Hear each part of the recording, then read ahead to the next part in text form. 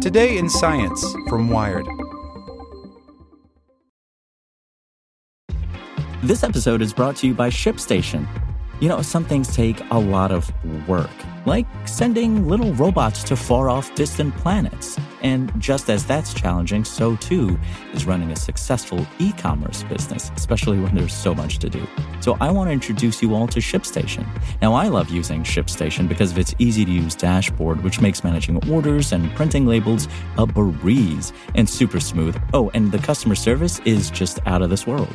It's exactly what you need to help grow your business. Sign up for your free 60-day trial at shipstation.com/technews. That's shipstation.com/technews. Want to learn how you can make smarter decisions with your money? Well, I've got the podcast for you. I'm Sean Piles, and I host NerdWallet's Smart Money Podcast. Our show features our team of nerds, personal finance experts in credit cards, banking, investing, and more. And they'll help you make the most of your money while cutting through the clutter and misinformation in today's world of personal finance.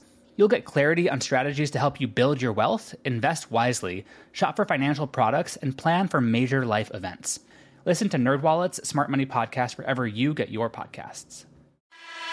Welcome to the spoken edition of Wired. Bored with your Fitbit? These cancer researchers aren't. By Megan Molteni. If you're trying to get in shape and you want a tiny wrist-bound computer to help you do it, you have more options than ever before. Fitness trackers come in all shapes, colors, and price tags with newfangled sensors and features to stand out to customers. But for doctors and scientists studying how exercise can help people deal with disease, the landscape is much simpler. There's Fitbit, and then there's everyone else. Like most fitness trackers, Fitbit's devices are far from perfect. They can count steps pretty well and give a good idea of activity levels day to day, but they haven't yet cracked the code on caloric burn, which is kind of a big deal for understanding weight loss.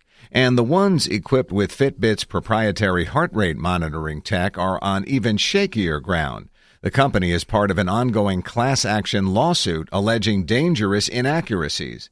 But that's not stopping a growing number of medical researchers from flocking to Fitbit for use in clinical studies of everything from arthritis to sleep apnea to cancer.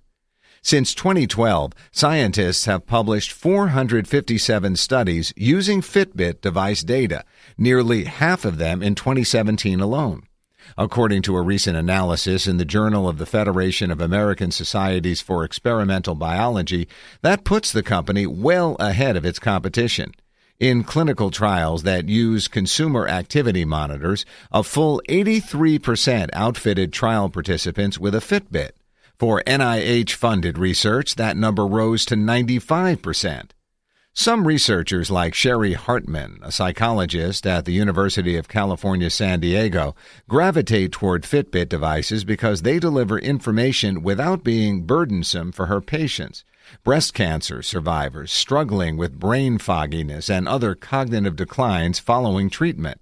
They just have to keep it charged and wear it. That's it. Fitbit and its data-crunching research facilitation partner, Fitabase, do the rest. Fitabase, if you haven't heard of it, is like Fitbit's personal digital plumber. The company has built a connection to Fitbit's API that allows it to pipe out user data to scientists. Since it launched in 2012, Fitabase has collected over 3.5 billion minutes of Fitbit data on behalf of research customers at places like Johns Hopkins, MD Anderson Cancer Center, and the Dana-Farber Cancer Institute. For Hartman, Fitabase collected 3 months' worth of data on a randomly selected group of 43 women who had recently received chemotherapy or surgery for breast cancer. They, along with a control group, which received health-related emails, were given the goal of exercising 150 minutes per week. Both groups were asked to wear a clinical-grade accelerometer for a week before and after the study to see how much their baseline activity had improved in 3 months' time. But only half of them received fitness trackers and access to a UCSD researcher to track their goals. Sticking with new lifestyle changes is hard, and Hartman's team was testing how well the wearables helped keep subjects accountable to their plans.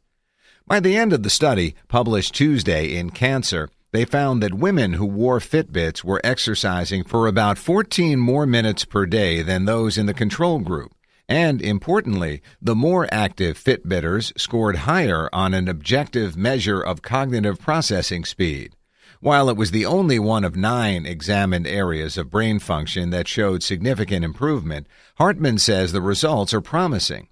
Breast cancer survivors have the highest rate of cognitive decline after treatments than any other types of cancer patients, she says. We haven't had a lot of good recommendations for them, but now we can say exercise looks like it works. It was a small study, but Hartman has a larger one planned to see if the results hold up. Others, like Carissa Lowe, a psychologist at the University of Pittsburgh Cancer Institute, landed on the Fitbit after testing it against other devices to see which ones synced most often and most reliably.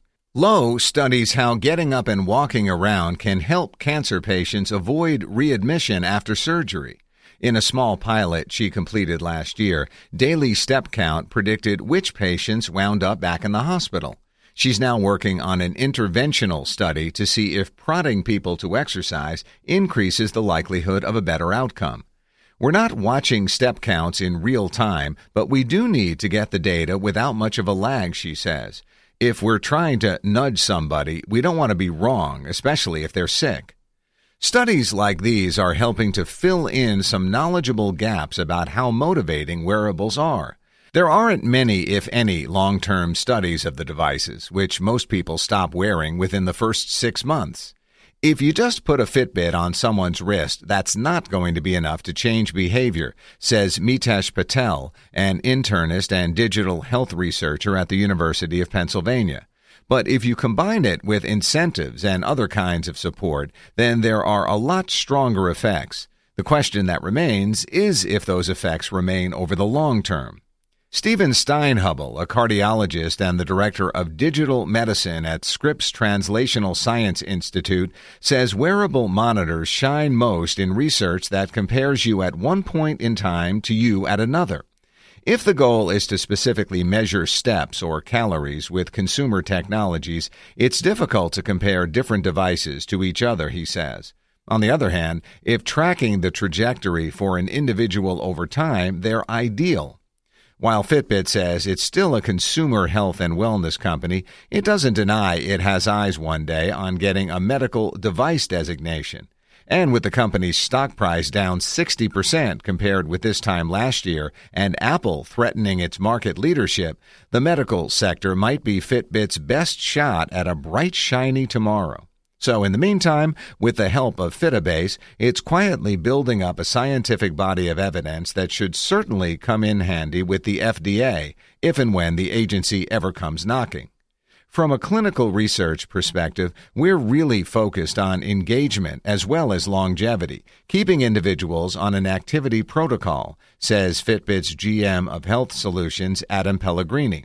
He declined to say whether or not the company has immediate plans to move into the medical device market, but as we start going deeper down the health road with more and more advanced sensors, I'd say just stay tuned. Hey, it's Andrew from the Spoken Edition team. You know, you hear from us all the time, every Monday through Friday without fail. And after doing all that talking, we're excited to hear what you have to say. Email wired@spokenedition.com and we'll reply with a few questions to get to know you. We're curious what you think can make Spoken Editions even better. So grab your phone and email wired@spokenedition.com now. And thanks for listening. Want to learn how you can make smarter decisions with your money? Well, I've got the podcast for you. I'm Sean Piles, and I host NerdWallet's Smart Money Podcast. Our show features our team of nerds, personal finance experts in credit cards, banking, investing, and more. And they'll help you make the most of your money while cutting through the clutter and misinformation in today's world of personal finance. You'll get clarity on strategies to help you build your wealth, invest wisely, shop for financial products, and plan for major life events. Listen to NerdWallet's Smart Money Podcast wherever you get your podcasts.